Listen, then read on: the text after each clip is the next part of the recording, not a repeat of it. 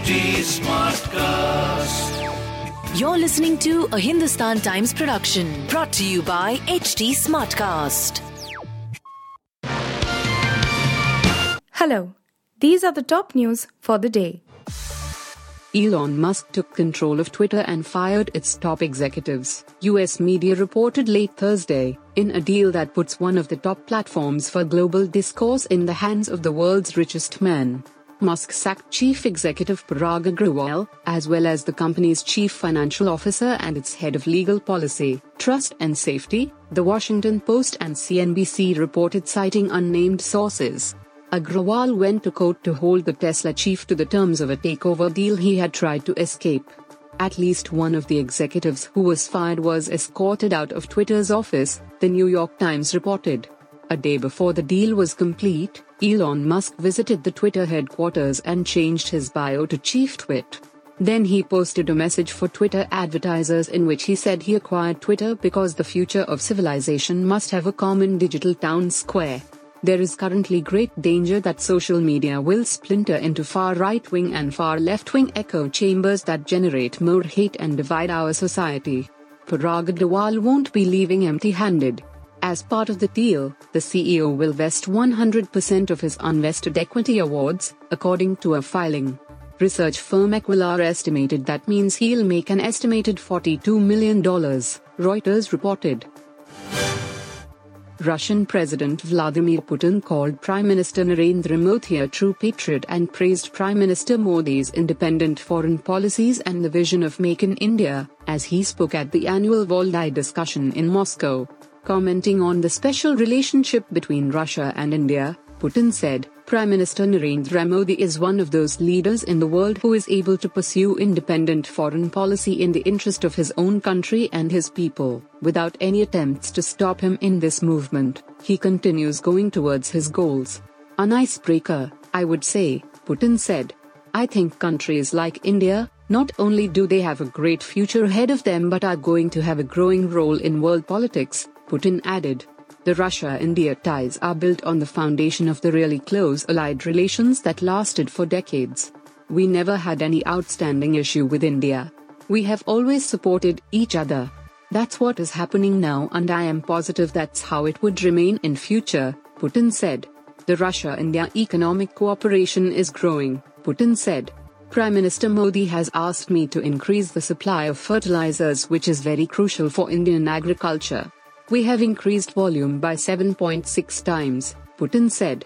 India has walked a great path of development from being a British colony to its modern state, Putin said. It attracts general respect from everyone in the world. A lot has been done in the last few years under the leadership of Prime Minister Modi. His concept of do it in India is significant, Putin said. Prime Minister Narendra Modi and his UK counterpart Rishi Sunak on Thursday agreed on the early conclusion of a balanced free trade agreement, FTA, and on deepening the security and economic partnership between the two countries.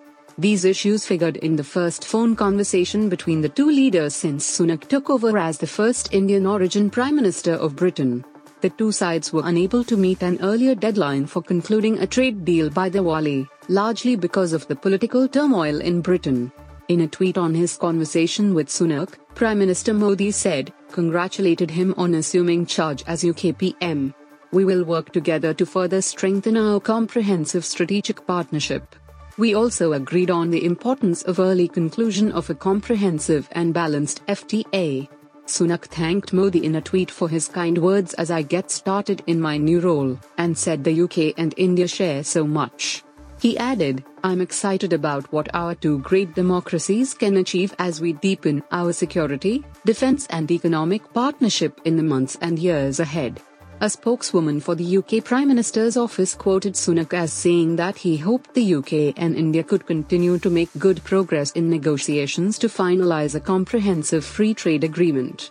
In the phone call, Sunak described himself as a visual representation of the historic links between the UK and India, and said that he intended to build on this relationship to develop ever closer ties between our two countries. terming China as the most consequential strategic competitor to the United States for the coming decades. The U.S. National Defense Strategy, NDS, has committed to deepening America's major defense partnership with India to enhance its ability to deter China both at land and sea. It has also said that the US will support allies and partners against acute forms of grey zone coercion by China, including at the disputed border with India. Secretary of Defense Lloyd J. Austin released the NDS on Thursday, days after the Joe Biden administration released its national security strategy, which declared that its top priority was outcompeting China and constraining Russia. In his introductory note to the strategy, Austin said that China remained the US's most consequential strategic competitor for the coming decades. I have reached this conclusion based on the PRC's increasingly coercive actions to reshape the Indo-Pacific region and the international system to fit its authoritarian preferences, alongside a keen awareness of the PRC's clearly stated intentions and the rapid modernization and expansion of its military.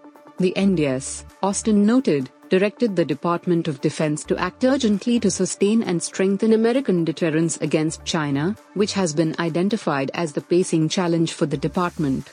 The strategy also speaks of working to reinforce robust deterrence against Russia, while mitigating and protecting against threats from North Korea, Iran, violent extremist organizations, and transboundary challenges such as climate change.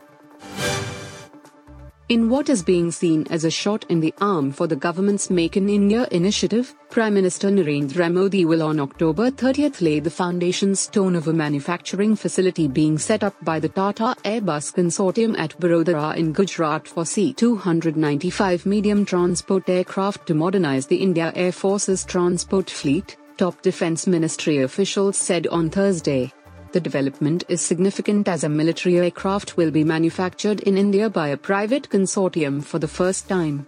It comes more than a year after Defence Ministry signed a 21,935 crore contract with Airbus Defence and Space for 56 C-295 planes to give push to the Atmanirbhar Bharat Abhiyan, Self-Reliant India campaign. Tata Advanced Systems Limited, TASL, and Airbus Defence and Space will jointly execute the program. The C-295s will replace the IAF's fleet of aging Avro 748 planes that entered service in the early 1960s. Defence Secretary Ajay Kumar said 16 C-295 aircraft will be delivered by Airbus in flyaway condition from Spain, and the remaining 40 will be manufactured in India by Tata Consortium of TASL and Tata Consultancy Services. The 16 flyaway aircraft are scheduled to be delivered between September 2023 and August 2025, while the first made-in-India aircraft will roll out of the new facility in September 2026 and the remaining 39 by August 2031, Kumar said. You were listening to the HT Daily News Wrap, a beta production brought to you by HT Smartcast. Please give us feedback on Instagram, Twitter, and Facebook at HT Smartcast or via email to podcasts@hindustantimes.com. Until next time. This was a Hindustan Times production brought to you by HT Smartcast. HT Smartcast.